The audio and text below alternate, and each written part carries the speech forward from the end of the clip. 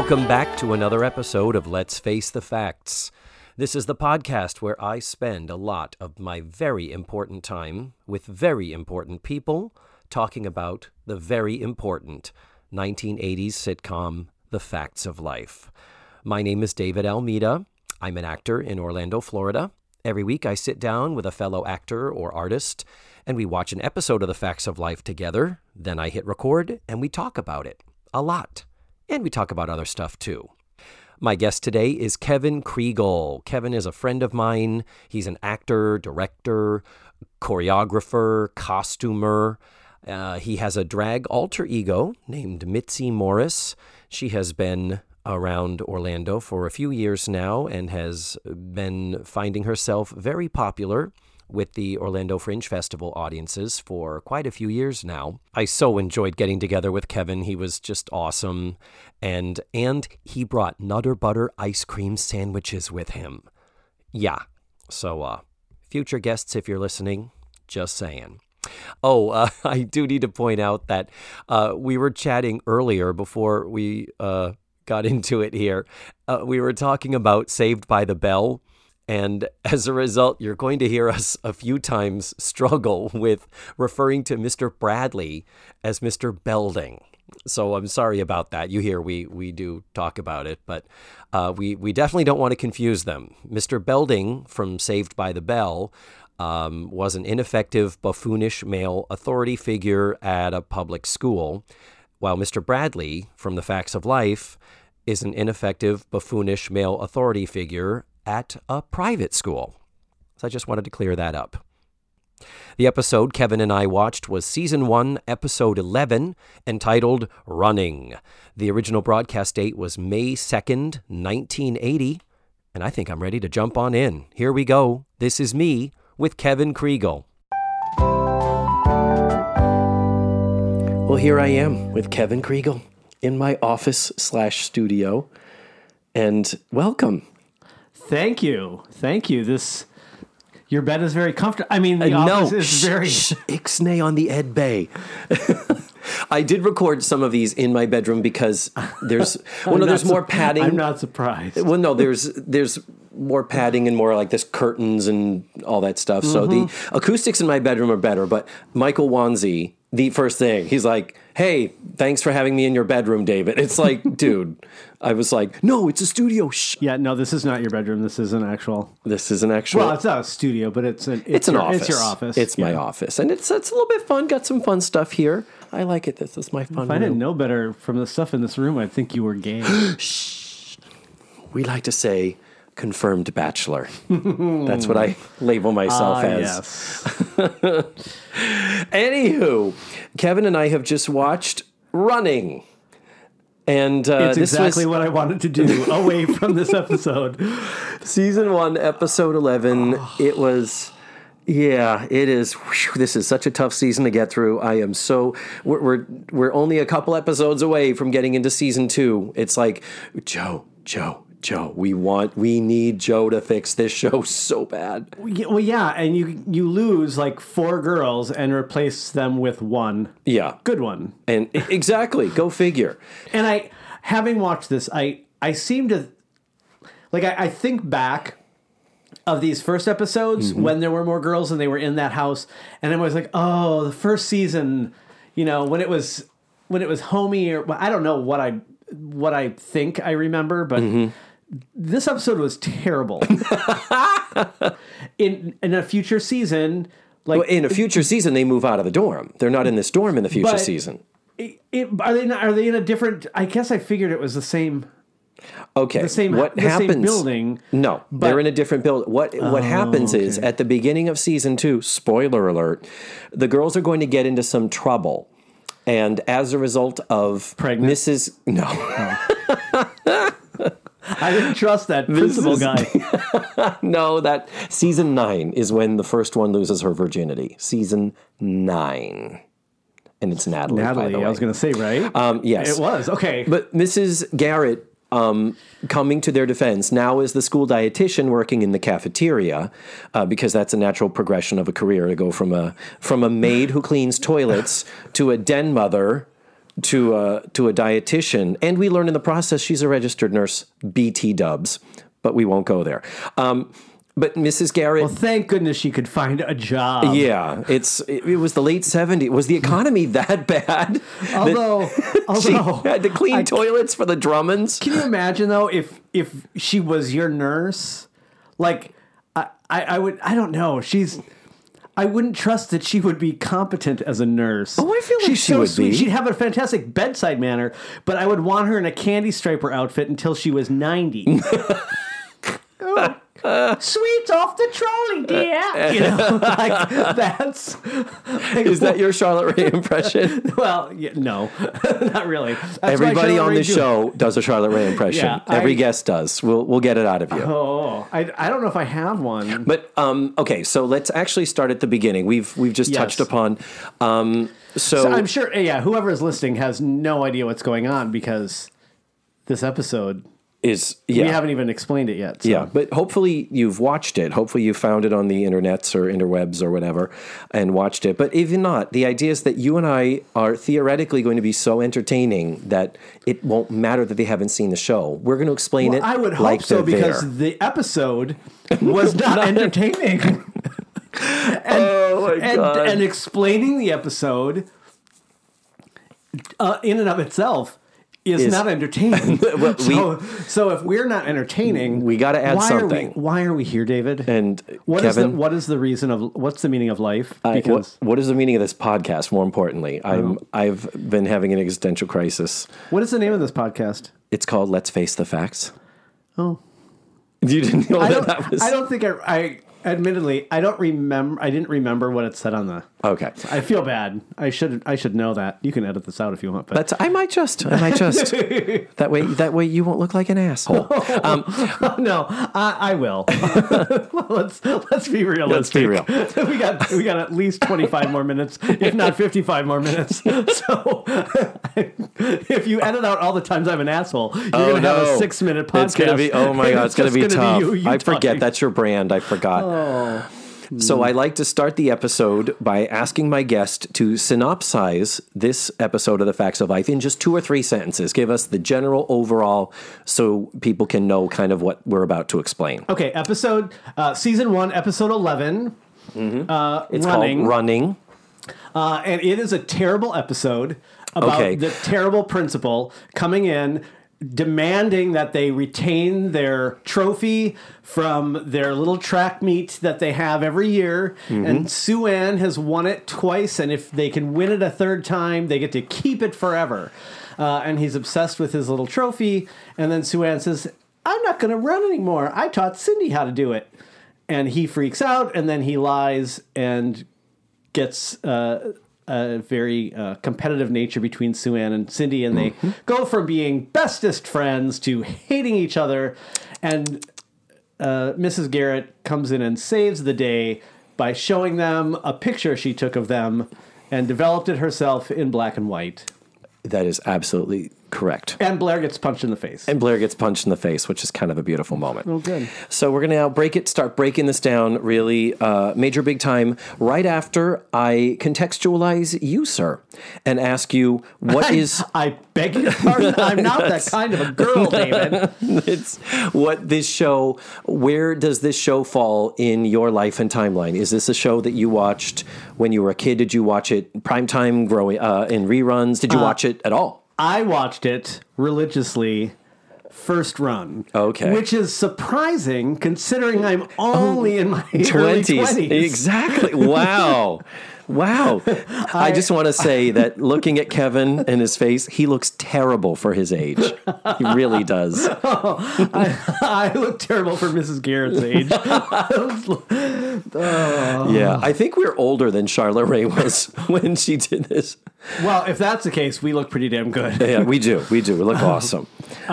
But yeah, so I watched you it first have the history, you know the show. I've had people sitting there who are like, I've never seen an episode. I don't even know what I just saw. Well, I hope you don't start with season 1, episode 11. Oh. Because I did not. I will tell you.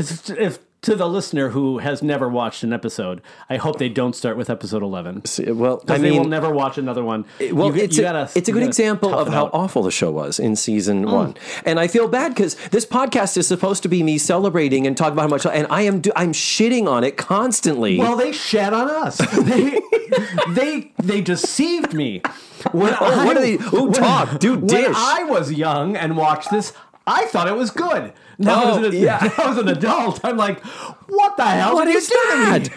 How many shows, though, when we were kids that we loved, do we discover to be unwatchable as adults? Well, I mean, because I followed this from Different Strokes. Yeah. I followed Mrs. Garrett. I did a little bit. I remember a little bit of Different Strokes. I watched Different Strokes, and then they spun her off, and I was like, oh, I have to watch that. And then I watched this, and they put it in a block. It was just like, watch the two of them together. And there was a sassy little black girl in roller skates, and a sassy fat girl, and then there's only bitchy pretty girl. And there's only 2 other shows on for me to choose from. Exactly. So I guess I may as well watch this one. Back then there were 3 stations. There were 3. Basically. Yeah, NBC, CBS, and ABC. Yeah. I joke about 4 channels, 4 networks. I've said that before, and I realized, oh, no, there were only 3. Fox wasn't around till 86, 87. Yeah, Fox came around later. And then PBS. There was PBS, but that's not really a network. Benny Hill, 10 o'clock Central Time. Monty Python. That was where I first saw Monty Python, yeah. Yeah, I would watch that. I think they were on weekends. So the episode begins... Oh, is that what we're talking about? We were talking about the show, yeah. The episode begins with all of the girls silently doing scene work of mimicking activity. So Tootie and Natalie are playing checkers. And Tootie's just taking all the pieces. Yeah. I don't know if that was supposed to be a joke or not. And I forget something else, but it was one of those where Molly is showing Mrs. Garrett her camera, and they're talking where you can't hear them. And then when the intro music fades out, suddenly dialogue is audible. And Molly is showing Mrs. Garrett. For some reason, Mrs. Garrett is interested in photography now. She learned to fly a plane a few episodes ago, and we've never heard of that again. Well, of course not. Yeah. The look on your face is exactly what it should be. It's what? It doesn't. She doesn't need to fly a plane again. She flew in an episode, whatever. Yeah, and now we don't need to go back to She was a registered nurse because they needed her to be for the sex ed episode. Otherwise, it's why is the den mother in the classroom teaching without any certification? Sex ed. I might have to watch that episode. I still have some questions. It's a Lulu, my dear. So Mrs. Garrett is clearly interested in being a photographer nowadays. Well, she's feigning interest in her girls because that's what she's supposed to do. Oh, look at you, precious, with your camera. Let me look at that camera for a minute. So I have a way to save the day at the end of this episode. So while they're doing all of this business, Mr. Bradley comes in. And he has got this big, gigantic trophy. What is that trophy, Kevin Kriegel? It's a silver trophy. And it was awarded to them for the reason of... running. See also title of episode. It is a track trophy. Yes, it comes, and you think he's talking about he won it and he's going to win it again, and they're like, well, you didn't win it. Well, Sue Ann won it. True. But here's the thing. He says he has heard from the State Track Meet Association Club Division. SITMA. Something. And he says, they've told me that if we win it one more year, if we win it this year, I will get permanent possession of this trophy. Yeah. How does that work? Is that a thing? When you win something, you win the trophy. The next year, they win another trophy, right? You get it for the year, and then it goes back into the thing, and you get to, but then you win it 3 times, and then they're like, okay, well, you won it 3 times. We'll buy a new one for next year. It's like a genie lamp. What the fuck is that? It is the most bizarre shenanigans. Exactly. They are trying to establish that this is so fucking important to Mr. I almost said Mr. Belding. Right? Well, Mr. Bradley. Mr. Bradley. Mr. Bradley. So it's so important to him that he is driven to what he does later in the episode. Anyway, it's just very weird. If anyone listening to this knows about semi-permanent possession of, and they look at it and Sue Ann's name is engraved in it 2 years in a row. So I'm like, so where would this go? Who would want this? Maybe it's a little plaque, and they just take the little plaque off and put new person's name. I don't know. I don't know. It's not shiny. Yeah, like why is it so like he buffs it through the whole show? He does, and it's tarnished it's it's still from not shiny at the end. Like it's from the 1930s or something. Right, exactly. Like it's the original silver trophy. Yeah. But Sue-Ann has won this. She has been apparently Sue-Ann, whom we have never known to do anything. I don't believe Sue-Ann has been presented as athletic before. Blair's calling her fat every chance she gets in this episode. God. Blair is Thunder totally thighs. calling. She calls her. Let's go there. She calls her Thunder Thighs. Sue-Ann, in telling Mr. Bradley that she does not want to run this year, even though he's depending on her to get that third notch in the running trophy bedpost to keep the trophy. She says she doesn't want to. She says, I don't run as fast as I used to. Oh, computer, you're on silent. Sorry about that. That happens every show, by the way. My computer, I think it's on silent. It makes a noise. You should double check that then. I should. If I were a professional, I would so have this locked down. So in the course of that, then Blair says, well, yeah, you can't run as fast when you're carrying a bigger load. Yeah, I know. I was like, and again, I'm not caught up on the episodes. Like I haven't seen any of them since the year one. But I'm like, she's not heavy. No, she's the same size as Blair. Yeah, and I'm like, where is this coming from? Yeah, does she always make fun of Sue-Ann for being fat? Like, or is Blair just jealous of her because she knows she's the other pretty one? Because I mean, let's look at that gang. Yeah, Sue-Ann's the other pretty one. Sue-Ann's the other. You think so? Yeah, is she? Of the ones who are there? But okay, we'll come back to that. We'll come back to chauvinistically rating a group of teenagers on their physical appearance. Let's pull that corner down, Kevin Kriegel, and come back to it. But here's the funny thing. You want to know what the history is? There was an episode called Dieting where Sue-Ann went on a crash diet, passed out and fainted, and was starving herself so she could be as skinny as possible for a date with a boy that Blair set up. And Blair is the one who said to her, you do know he only likes skinny chicks. And this is before this episode. Yeah, that is the previous episode. Why. So she didn't do it appropriately, so now she's back to calling her fat. And the weird thing is fat shame. That's perfect. Let's fat shame, yeah. But the weird thing is that episode, I gave the writers props for Blair being the egotistical, self-centered, vain one, but she always has a heart underneath it. And the thing with this episode is at the point where Sue-Ann has already passed out and has been under a doctor's care and still says she's not going to eat before this date, Blair voluntarily goes to Mrs. Garrett and says, this is all my fault. I caused this to happen. What can we do to fix this? So she genuinely was concerned. But now, a few episodes later, she's like, hey there, fat shit. It's like, want another eating disorder? What the hell, writers? Well, okay, here's the thing, though. Blair wasn't the focus of this episode. This was not a Blair-centric episode. Yeah. So she had to get one-liners in. They had to give her, And Tootie and Natalie are the sassier ones. The peanut gallery, yeah. Mm-hmm. Yeah. So Blair's only other option as a character, as a written character, is to be bitchy. Unfortunately, so that's all couldn't she could do. Be more creative. And she got punched in the eye for it. Yeah, she does. She does get her comeuppance, as it were. Exactly. She all uppance in her face. Yes. So as I said, Sue-Ann says, "Oh, I'm not running. I want to focus on my academics." And Mr. Bradley's like, "What?" And Tootie and Natalie are commenting. Bad pun after bad pun. Yeah. Sue-Ann has said, don't worry, I'm already training my best friend, Cindy.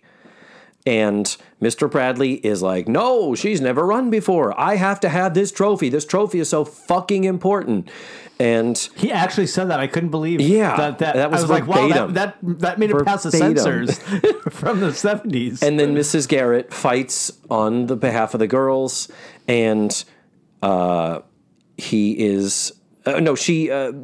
says that Cindy's time is really good. Like, she's saying the training is doing well and her time is really good. So Mr. Bradley is like, really? Okay. All right, fine. We're going to train. This is going to happen. So that's the end of the first scene.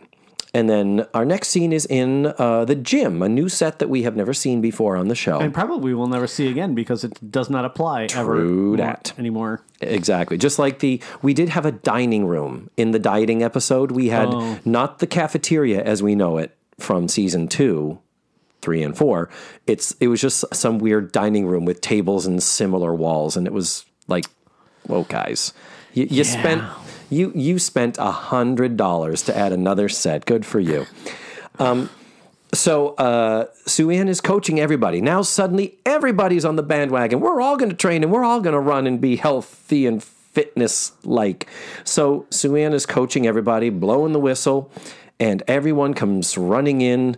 Natalie comes... One by one, comedically. Natalie being bolstered by Tootie as though she's going to die. And Mrs. Garrett comes in. What? Kind of flopping her arms down, like doing this really weird physicality. And yet I can't picture Charlotte Rae running any way other than that in real life. Agreed. Yes. It's like the way Phoebe would run through Central Park on Friends. Yeah, that's a similar thing. Yeah. It was bizarre and odd, but completely on brand. Completely in character, yes. Yeah. So they come in, and then Mr. B is now Mr. God, I'm going to keep saying Belding. Damn you, Krieger. My work here is done. Mr. Thanks for listening, everyone. No. But Mr. Bradley is now fully backing Cindy. He is now completely on her side, and he reveals that he is on her side because her time is so good. And Sue-Ann's like, well, yeah, her time is getting better. And he's like, she beat your time, Sue-Ann. And Sue-Ann's like, what? You don't mean that. I'm trying to do my best Sue-Ann impression. And he's like, yeah, she even beat your record time that won you the trophy that I don't get to keep. And Sue-Ann starts to twitch in. Exactly. You see little blood trickles down her nose. She has a little bit of a rage stroke.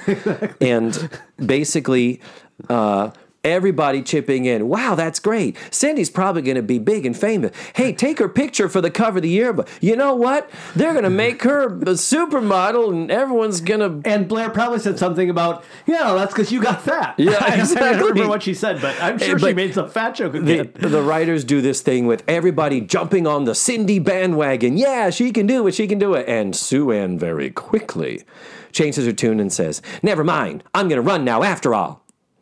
And it's like, what?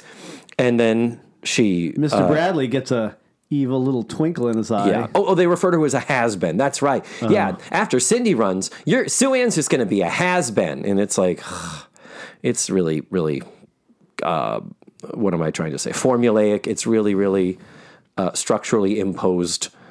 But exactly like high school life. I don't know where you went to high school, but it was like mine. Eastland. I went to Eastland. You went to Eastland High School. I did. We'll get into your education a little bit later, Mr. K. So, Mrs. Garrett is like, no. Mr. Bradley's like, well, we'll have both of them, unless. So Sue-Ann says, well, I'm going to run unless you're afraid of some competition. It's like she's going on full on Molly on the Brady Bunch bitch mode. It's like, I made you, but now, anyway, she's become a monster. And then the scene ends with somebody going, gee, Mrs. Garrett, who do you think will win? And how does she respond? Probably no one. That's your Charlotte Rae. No, I told you. You sounded like a ghost. Probably no. I told you I don't do impressions. That is so funny. I would have thought you did. But, no, I can't do impressions. I try. Yeah.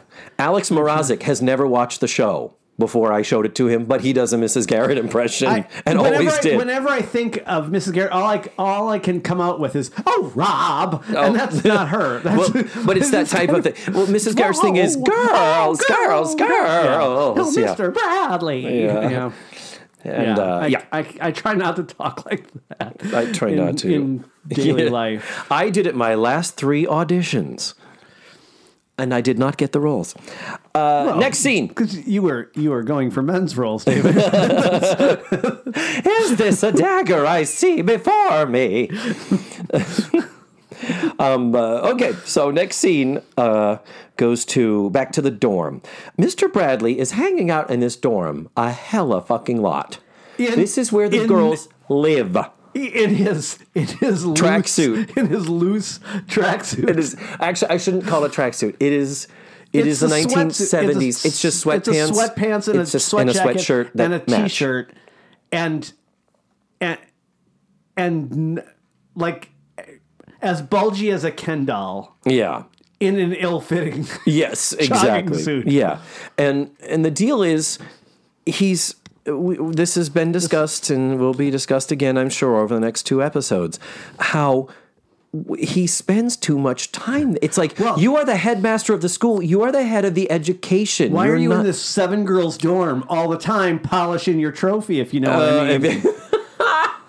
Well, the other thing is that he'll go right up into the bedroom sometimes. There are scenes where he just walks right into the bed. It's like, do you fucking knock, you old perv? No, it was the 70s. Consent didn't exist back then. No. Well, and the one thing I was noticing, too, watching this is the girls, like, when he would be talking, they would just, like, they just were, like, enthralled with what he was saying. Now, whether it was just their acting technique of, when he's talking, just look at him. Actively listen. But it was just this...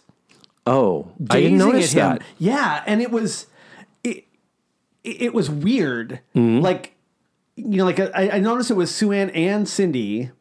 Yeah. At points, and he'd be talking, and they just were like, and not completely just kowtowing to him, being like, "Oh my gosh, Mr. Bradley," but just like, I'm looking at him now because he's talking. Yeah. And nothing else going on. Just I'm staring at you because what you're saying is very important. There is, because these are young actors, there is clearly a lot of coaching going on. And we've discussed, say the line and emphasize the word platypus. That's where the joke is. So I didn't bring the platypus with me, and the stilted, and Molly Ringwald. Good Lord! I'm glad she found her footing as an actress later, but hey, it was rough. Mrs. Garrett. Now the next thing we need to do is learn how to snap the pictures of Blair. It's the other thing, like in the gymnasium scene, the little tiny workout closet that they were in. Like when Natalie was in there and she made that whatever face she was making. That's enormous. Later. That's later. Oh, okay, but there were a couple times she was in there and you could see her. She would just turn like full front, like I'm proscenium acting, so I'm going to face the front. Yeah. And you realize she never acted before this show. Yeah, Did you know that? I think so. Yeah. So like I've told guests before, I'm like, this was episode 11. You are watching the 11th time she has ever been in front of a TV camera. Right. And typically she's pretty good. She is. That was a huge Natalie acting fail in this episode. Yeah, it's when the jump rope happens. The turning, and I would see the camera shot was more to blame than she was because they all would do it. Yeah. They would all be like, and there's our studio audience. Yeah. I'm turning to the front. Yeah. It's like, it's film theater, but it shouldn't be played completely like that, girls. So they're in the dorm. Mr. Bradley is there polishing his trophy, as you know what I mean. And come back and do the silverware, Mr. Bradley. Yes, true. It will never be my Charlotte Rae impression. I'm going to do all sorts of stupid voices. Of them. Will never be a Charlotte Rae. Give me all the Charlotte Rays inside you, Kevin Kriegel, please. So they have another confrontation about this, and Mrs. Garrett says, "It's with you. It's just all about winning, winning, winning." And was that your Charlotte Rae? That was my Charlotte Rae. I didn't say they were good. I was going to say, no wonder you didn't get the roles. No, stop. Oh, stop. I'm kidding. How dare you? I'm sir. jealous. I'm Sue Ann and you're Cindy. Yeah, you're just jealous because I have a podcast about this and you didn't think of it first. I used to have a podcast. And so I used to listen to your podcast. Oh, you were the one. I was the one, yes. And In the course of this confrontation, Mrs. Garrett reveals that she bought a stopwatch and she timed Cindy. And Cindy isn't running nearly as fast as Mr. Bradley has been telling everyone she is. Yeah, Mr. Bradley said 5-minute, 3-second mile. It's really like a 24-minute mile. Cindy's like strolling. So he sort of says, I might have jerked my finger. And she says, I don't know. Oh, there's certainly some jerk in here or something like that. I knew there was a jerk involved. I knew there was a jerk involved. Yeah. So with that, Mr. Bradley says verbatim to Mrs. Garrett, "Butt out." And this is man's work, woman. Yeah. Toddle off and let me run things like a man. And this is probably the biggest asshole Mr. Bradley has been in this entire season. And it took 11 episodes. And there's only 13 in this episode, right? In this season, yeah. In this season, I mean. And I reiterate every episode because they keep straying farther and farther away from this.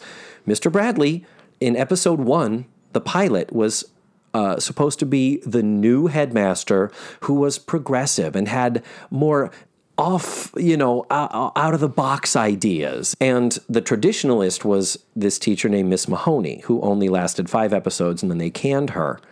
And they quickly were like, okay, we need to quickly swap this dynamic so that it's him against Mrs. Garrett. And so now Mrs. Garrett is the progressive thinking one, and they've had to put him back into the traditionalist box. And is there anything more traditionalist male authority figure asshole than sports are the most important thing in the educational world? Especially from someone who is clearly not athletic. No.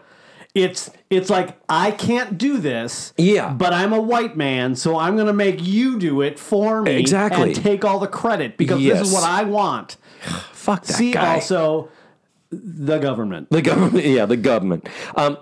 So it's really, really horrible. He's a terrible man in this episode. He is. What's the word I'm trying to come up with?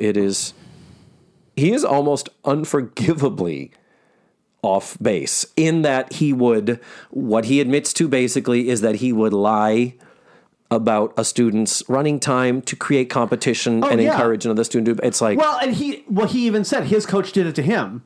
Oh, I didn't catch that. He did. He's like, my coach did it to me. It made me a winner. Yeah, or whatever. So it's like, it's just the same garbage manipulation. Mental mind fuckery. White men are the worst. White men are the worst. They're horrible. So the scene is broken by the girls bursting in, and they're in the middle of a fight where Sue-Ann seems to feel that Cindy didn't pass her right or accidentally knocked her or bumped her or fucked up her time of her run and all that. And the fight escalates. And then Cindy calls her fat. Well, I couldn't pass on the right. You're the size of a school bus. Oh, that's right. Oh, my God, you're right. So Cindy fat shames Sue-Ann. It's like she just had an eating disorder for all intents and purposes. It's like, Jesus Christ, girls. And then it escalates, and Blair, who was earlier being photographed by Molly as part of the photography story, part of the story, she was posing and doing all kinds of Blair poses. Yeah, many poses of which I would have been like, we needed a retake because every time you move, you just have hair all over your face. Yeah, it's like these are like you look better before you flipped your hair. Yeah, exactly. Your hair's in your face, and you can't seem to get it out. Yeah, I digress. Yeah, but so she need to put some layers in that, and she does listen. Season 4. Anyhow, oh, you know this too well. I do. It's very sad. So it escalates, and it ends up with Sue-Ann swinging a punch at Cindy, and Blair is the one who gets hit. Oh, my nose! And don't play ball in the house. And that is where. And it ends up with what? Mrs. Garrett saying like, see, so is this what you call friendly competition or something? It's Mrs. Garrett turning to Mrs. Bradley like, are you happy with what you've done? And I'm pretty sure Mr. Bradley was probably like, yeah. Yep. Yeah. It's giving them moxie, giving them grit. And then we fade to commercial. We're only halfway through this shit. Jesus. We've been talking for like 5 hours, David. 53 minutes, actually. Well, at this point in the actual podcast, it will be 4 minutes in because you've edited out all of my meanderings. And No. They're going to stay. We just may economize. And a lot of my editing, believe it or not, is me. That's going to be hard to believe for the listeners because I still talk a whole fuck ton. You also know to like speed it up like 10% too, right? Okay, so I sounded like Alvin and the Chipmunks. 10%, David. You're not trying to squash 7 hours into a 20-minute podcast. Christmas time is near. So we're at commercial. So this is the time when I like to talk to my guest and just give me a little quick chitty chat. I'll start by saying that you and I first became friends working together at Sleuth's Mystery Dinner shows down on International Drive. Yes. Where I still currently work. When we started working together, they were on Carrier Drive. Or on Universal. Republic. Oh, yes, wherever. Republic Drive, which is now Universal Boulevard. Yes. And I had a lot of changes since those days, huh? Just a few. Yeah. So we were both acting at the Sleuths together, and sometimes as men, usually sometimes as women. men, sometimes as women, and a lot of drag, fun stuff, and but through the course of getting to know you, I also discovered that back in your earlier life in Milwaukee, you were also in my younger days. Do we have to pay royalties now? Damn it! Here, I'll leave you. Cut that out. I'll leave $1 on your nightstand.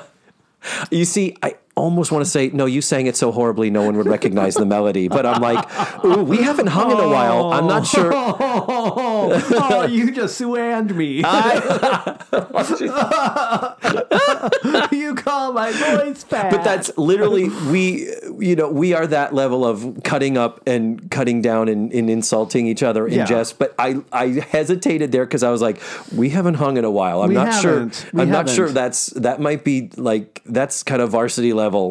Oh, for the podcast, it's perfectly fine. I'll deal with you after the podcast later, David. Oh, shit, I'm in trouble. So I discovered that you also were not just an actor who puts on a dress, that you also in Milwaukee did a lot of directing, and that you are also a dancer choreographer. Yes. I'm originally from Milwaukee, Wisconsin. And so just to give me a quick rundown of where you trained educationally, what brought you to Orlando?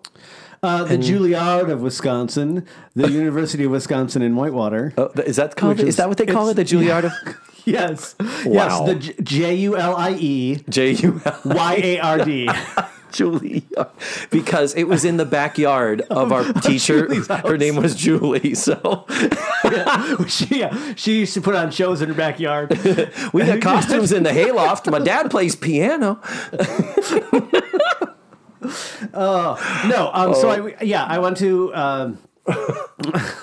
I grew up in Milwaukee. I went to the University of Wisconsin in Whitewater, which is like an hour away from Milwaukee. I got my BFA in theater from there. Did a bunch of shows and worked a lot in the. When you get a degree, you get to work in all of the various areas as well, not just on stage. So. Yeah. I put in my time in the scene shop. I put in a lot of time in the costume shop. That's probably my second focus. That's right. I forgot. Yeah. So I did a lot there as well. And then from that, I started choreographing in college. And then working there got me hired at the local community theater. And so between the two of those, I ended up directing and choreographing a ton of shows. But as time went on, you made and have made a bit of a name for yourself in this town by your... Yeah, I know. By your... But I'm trying to make amends, I'm not talking about Orange Blossom Trail. I'm talking about your alter ego, the woman that lives inside you, the wonderful Mitzi Morris. Oh, God. Mitzi Morris. Oh, she's it's good to see you, David. It's been a while. It's been a long while, Mitzi. Yeah. I'm telling you, I loved your cabaret. It was called New Girl in Town. It was, because I was. And you were very new to us all. And very quickly, you produced and wrote Well, you didn't, Mitzi. You had your writer Kevin, right? Right. Yeah, I'm the talent. He's the writer. I so in hindsight, wish I could do and Kevin, you played Mitzi Morris. Kevin, may I speak to Mitzi now? The way James Lipton would do that you just slipped right into it was beautiful.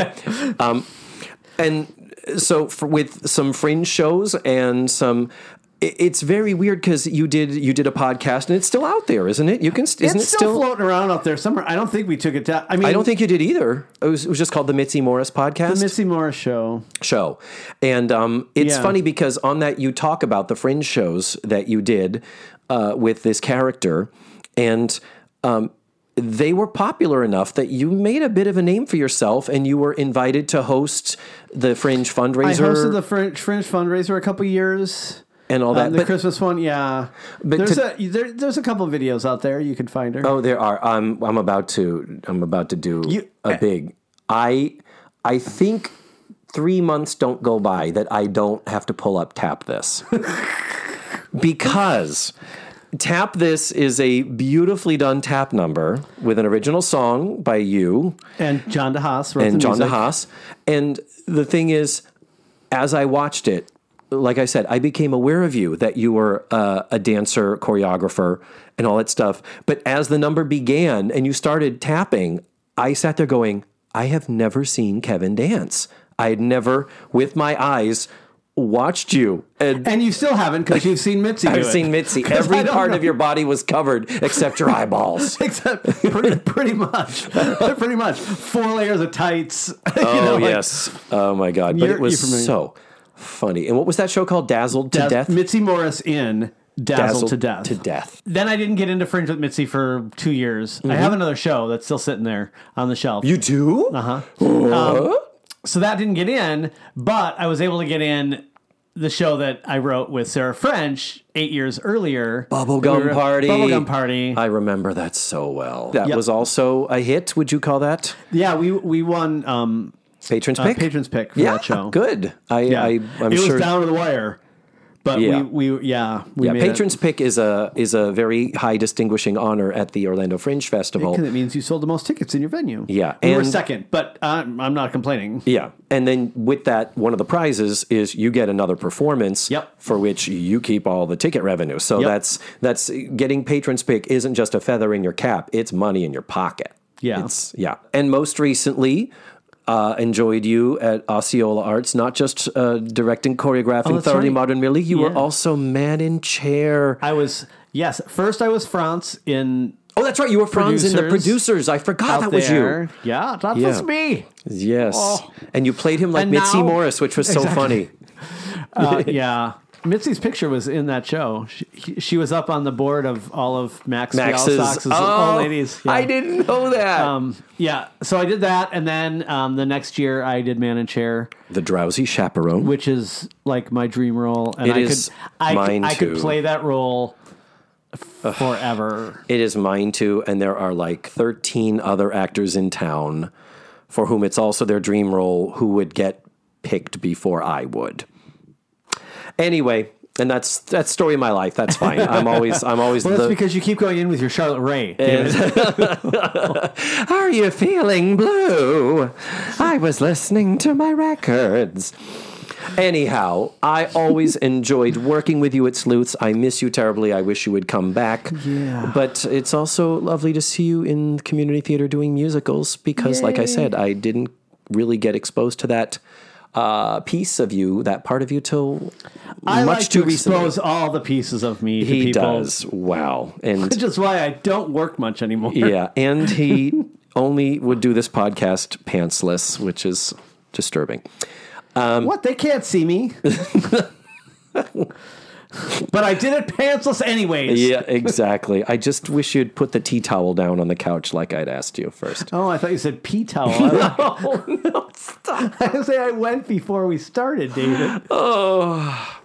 So speaking of pee towels, the facts of life. We come back from commercial to find Nancy. Cut out the last 45 minutes. I'm going to listen to this episode. It's going to be like, It's okay. So, this episode, it's just going to be David explaining the episode. Yeah, And we're not he's even like, recording right now. Good night, folks. And when we come back from the commercial, we have Nancy on the phone with Roger. Now, here's an interesting thing. This is a running thing that they do on the show with Nancy. We never meet Roger. We don't know who he is. We don't know if he's a boy at Bates Academy or whatever. But it occurs to me that at this point, Nancy is explaining to Roger about the fight. And I thought to myself, wow, you know what? This is actually a narrative device that they could have used more with, as opposed to her saying, Roger, this is what happened with the big fight. And the joke of this little vignette is that she says, what do you mean you think that's hot? Or what do you mean that turns you on or something? Yeah.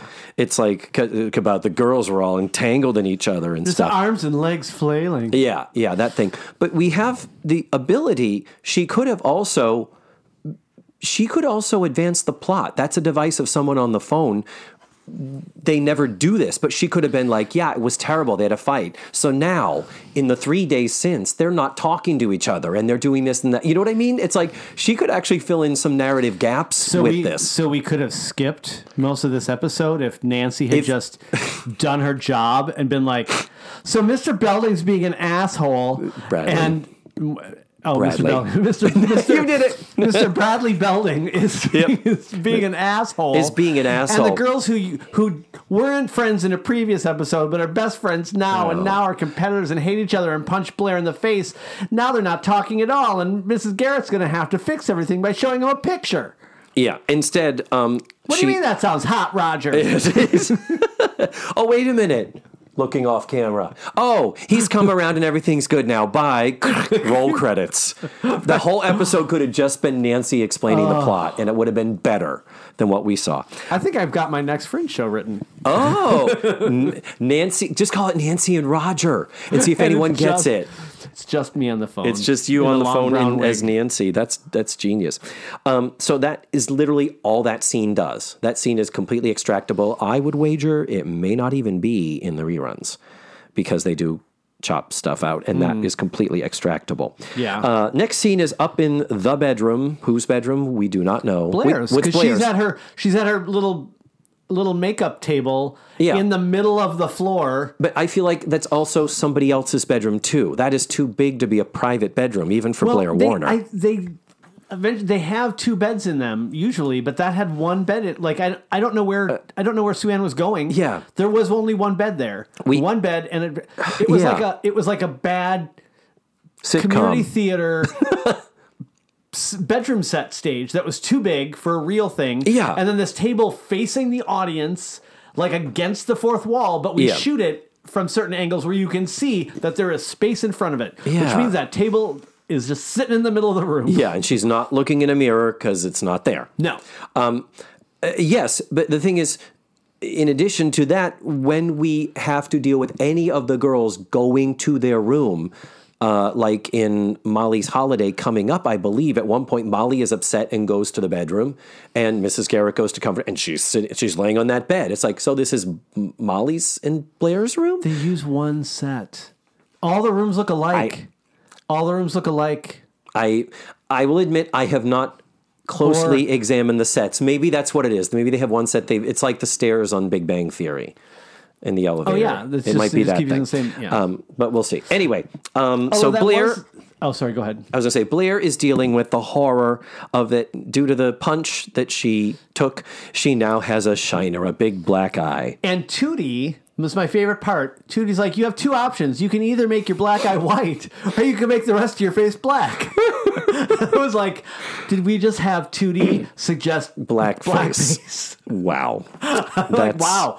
That's very progressive. That's progressive for 1921.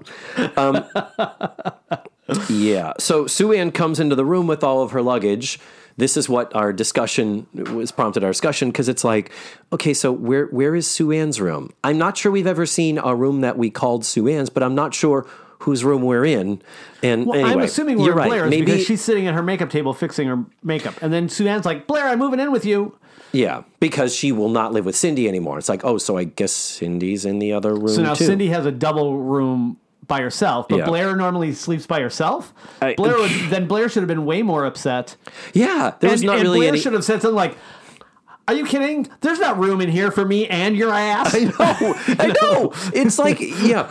In the sex ed episode, they had a good banter going between Blair and Sue Ann, where they were kind of digging at each other, but they were still friends. Yeah. This show, oh my God, they have totally ruined it. It's just Blair calling Sue Ann fat. And Sue Ann not saying anything in return. Yeah. Sue Ann just taking it. Yeah, but not reacting either. No, just I think like, that's the actress, though.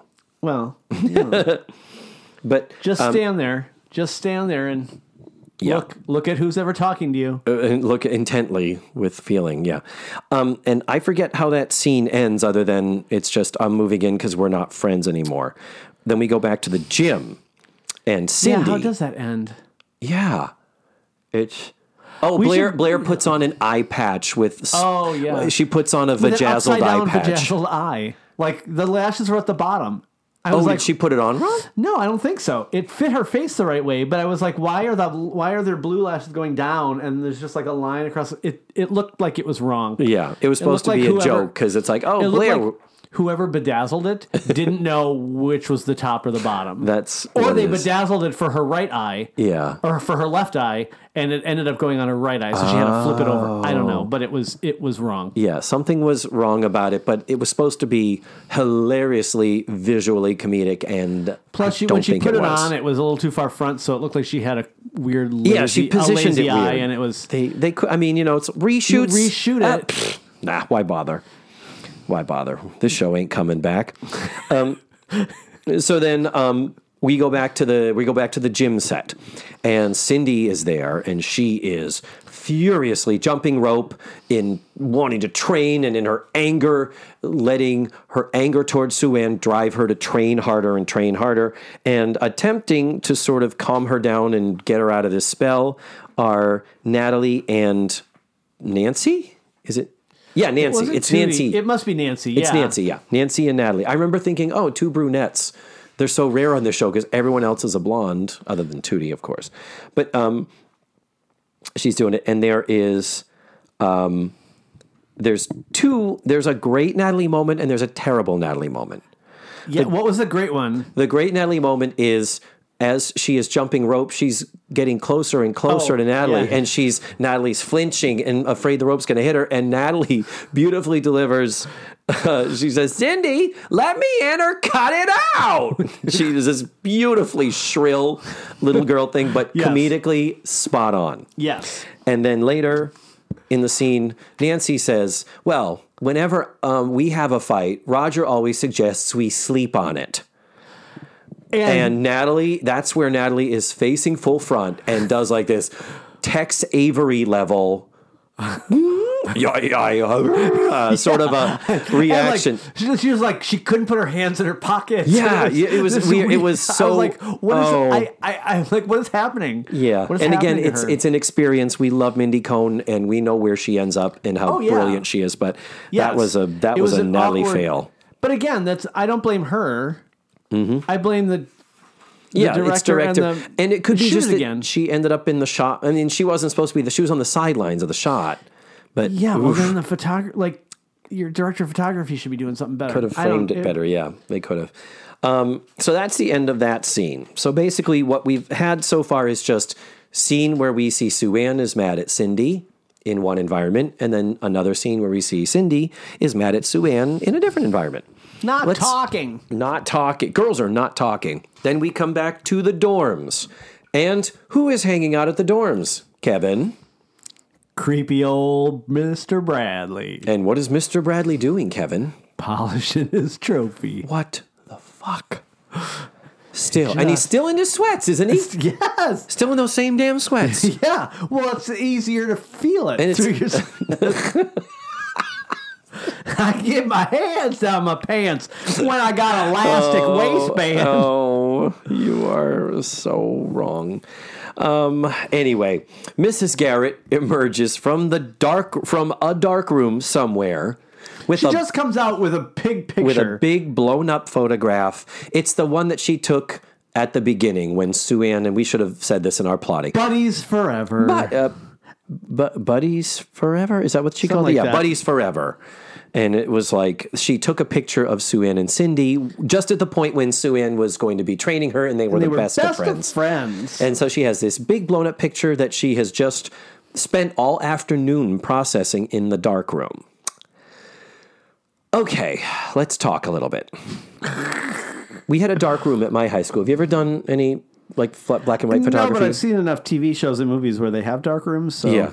It's simply a matter where, you put the negative in the thing, you flash the light through it onto a piece of photo paper. The photo paper absorbs the light where it is and doesn't absorb it where it isn't, and that's what does it. Hang it and you. And your typical standard size for a photograph is 8 by 10. And that's what your sort of standard size is for the bins that hold the fixing solutions that lock in the image and stuff like that. For a school to have photo equipment capable of doing a 18 by 24 photo print is a little far-fetched. That's more of you send that to a specialty house. You mean the fact that they have one in a 7-person dorm? Exactly. Well, although maybe it's Molly Ringwald's private. Maybe she's got it set up in her bedroom or something. she's got her camera with a strap on it, so she must have. She must have made her own dark room. Yeah, it's.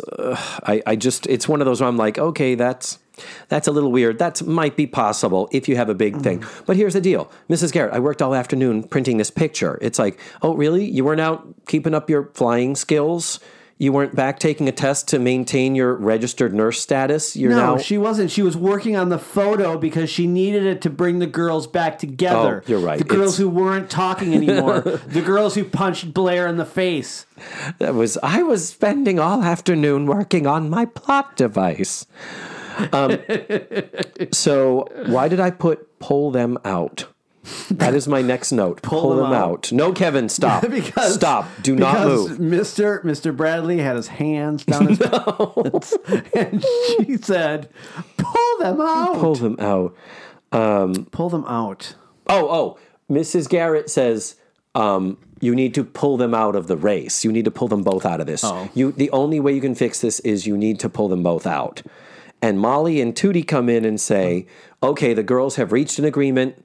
Flip a coin. Only one of them. They are so fucking pissed at each other that they will give up on their individual dreams through a coin toss. And they come out mad about it.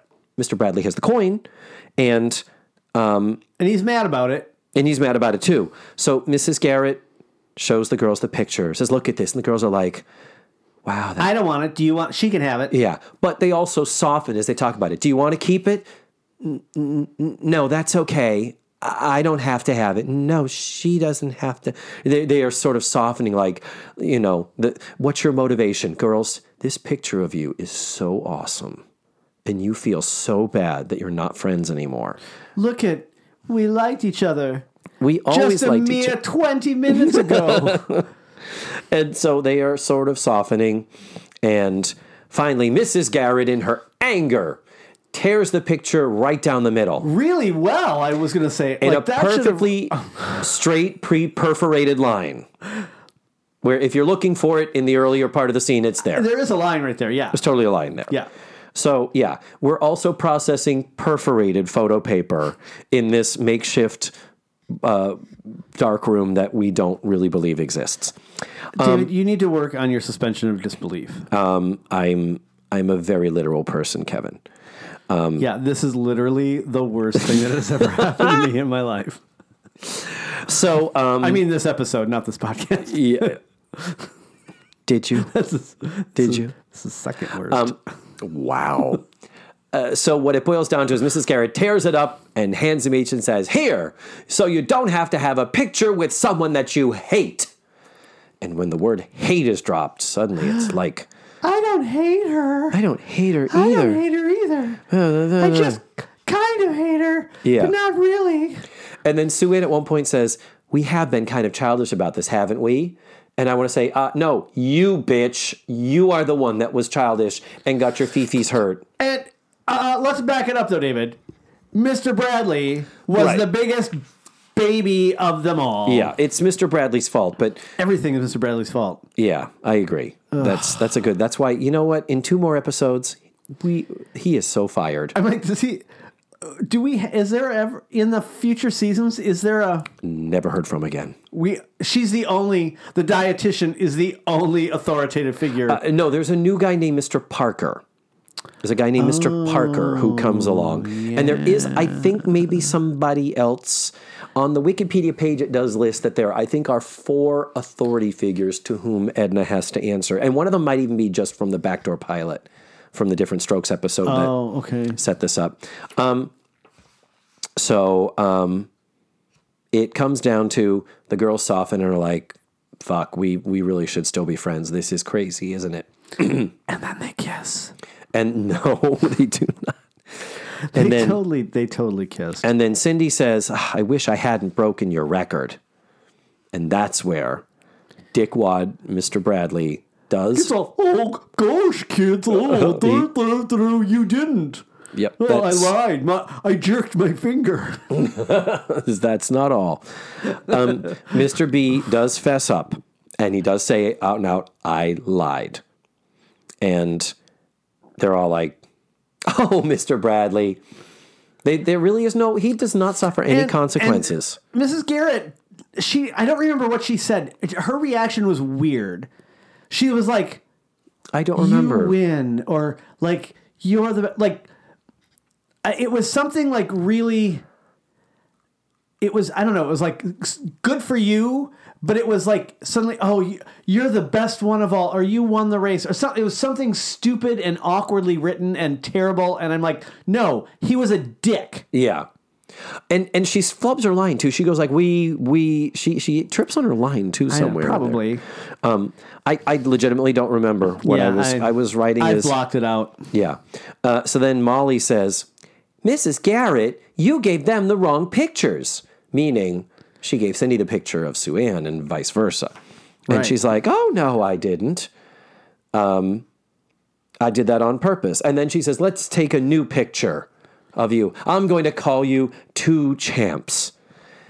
And then I'll let you finish. Tell us how the episode ends. I talk way too much. We should put Mr. Bradley in it. And he's like, no, it should be you. And then they take a picture. Mrs. Garrett gets in the middle. And just as they're about to take the picture, Blair comes down, black eye glowing in the night.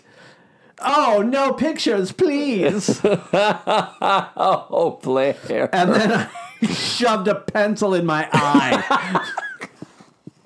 But yeah, it's that cheesy thing of, I'm going to call this picture 2 Champions. And Mr. Bradley says, why don't you call it 3 Champions? And they're like, okay, get in it, Mr. Bradley. He's like, no, I mean you, Edna. And then they kissed. And then no kissing. Yes. And Alex did ask in his episode, he was like, so was she like flirting with him when she's all batting her eyes? Like, did they ever get it on? I was like, well, let me think about that. Mrs. Garrett and Mr. Bradley? Let me think about that. No. Oh. Yeah. Oh. So there was no episode of her polishing his trophy? No trophy polishing. No, stop. Oh, you did such a good job. You can come back and do the knives and forks. Whatever she says. You're getting better. That was like Charlotte Rae was sitting here. That was crazy. Yeah. And there's one other thing I want to point out before we finish with the episode is that it is still never determined who is going to run. Is it? I mean, it should be Cindy. I think it's implied that Sue Ann's will like, step aside. I was a jackass. I'm not going to run. Yeah, and I didn't want to do it anyway. Right.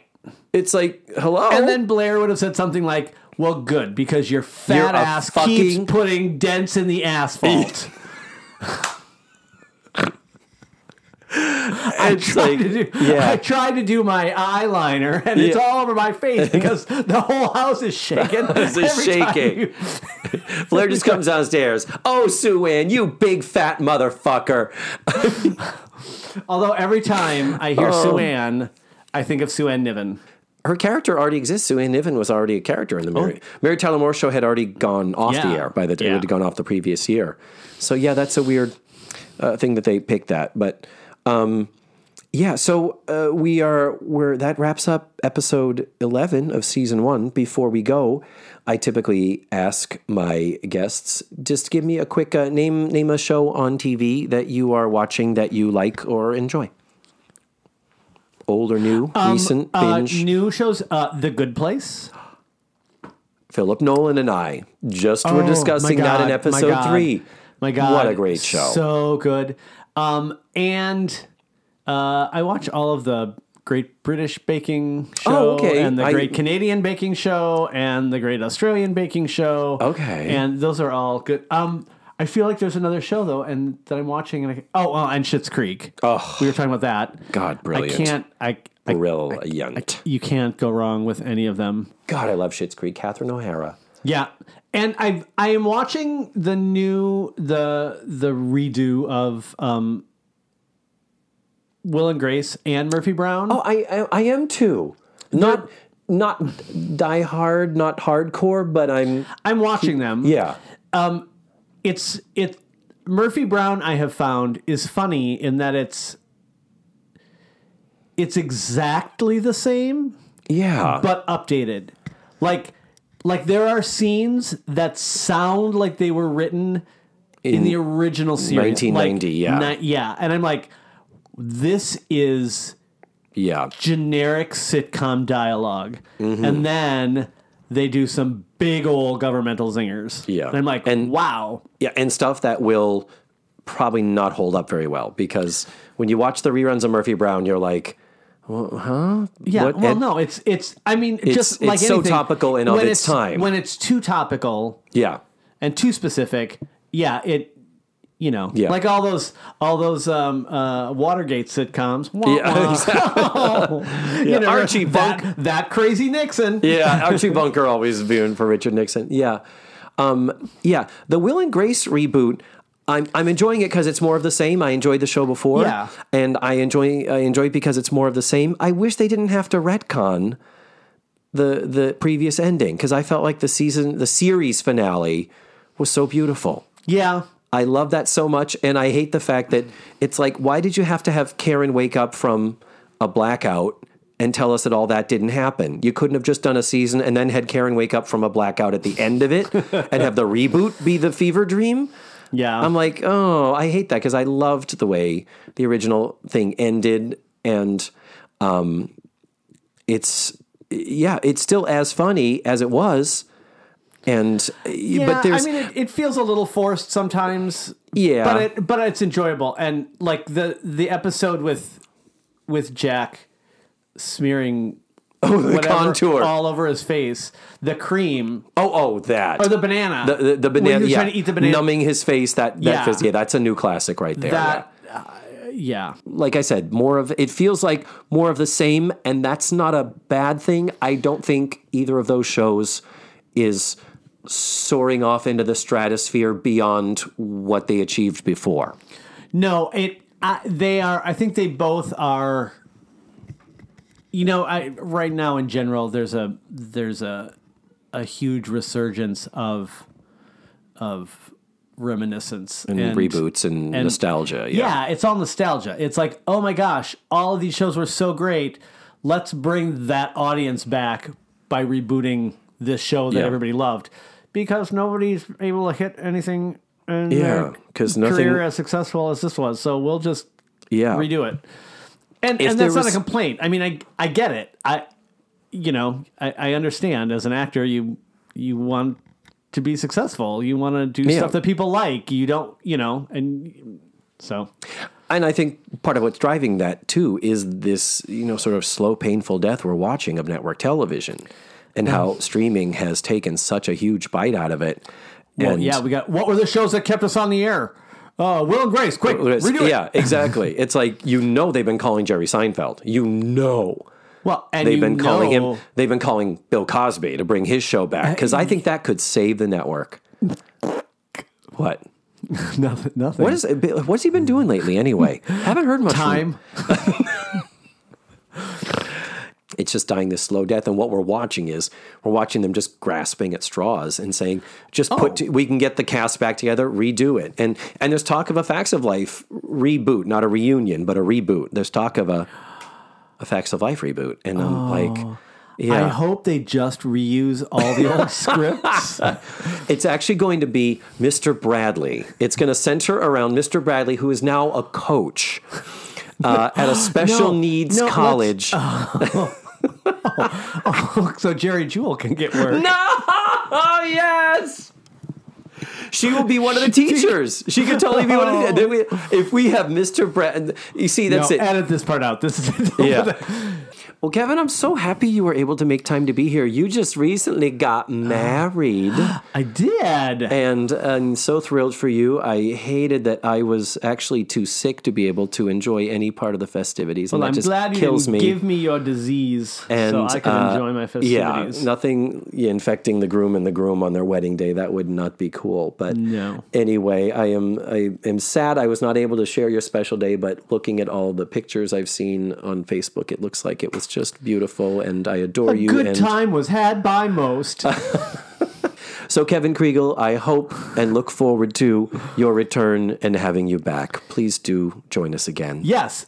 I need a cafeteria episode, and then I need to. Do you want Edna's edibles? I think so. Do you want an over our heads? Yes, and I might have you back 3 more times. And then I want the. Hey, we're back. Everything burned down. I want that. Call that episode. Season 6, episode 1. No, 1, 2, 3, 4. Yeah, season 7, episode 1. The hey, how you doing? Bakery burned down. Welcome back from the summer. It's like what? But we're getting ahead of ourselves. Until then, Mr. Kriegel, I adore you. Thank you for coming. And you.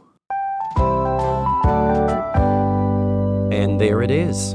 I miss working with Kevin. I so enjoyed talking with him. I hope we're able to find a project that we can do together really soon. This show was really a sweet reminder of the rapport that he and I have and how much we just love being goofy with one another. So thank you again to Kevin for being here with me. And you can find his Mitzi Morris podcast that we reference. It's from 2012 and 2013, but it is still available through Apple Podcasts, according to my iPhone.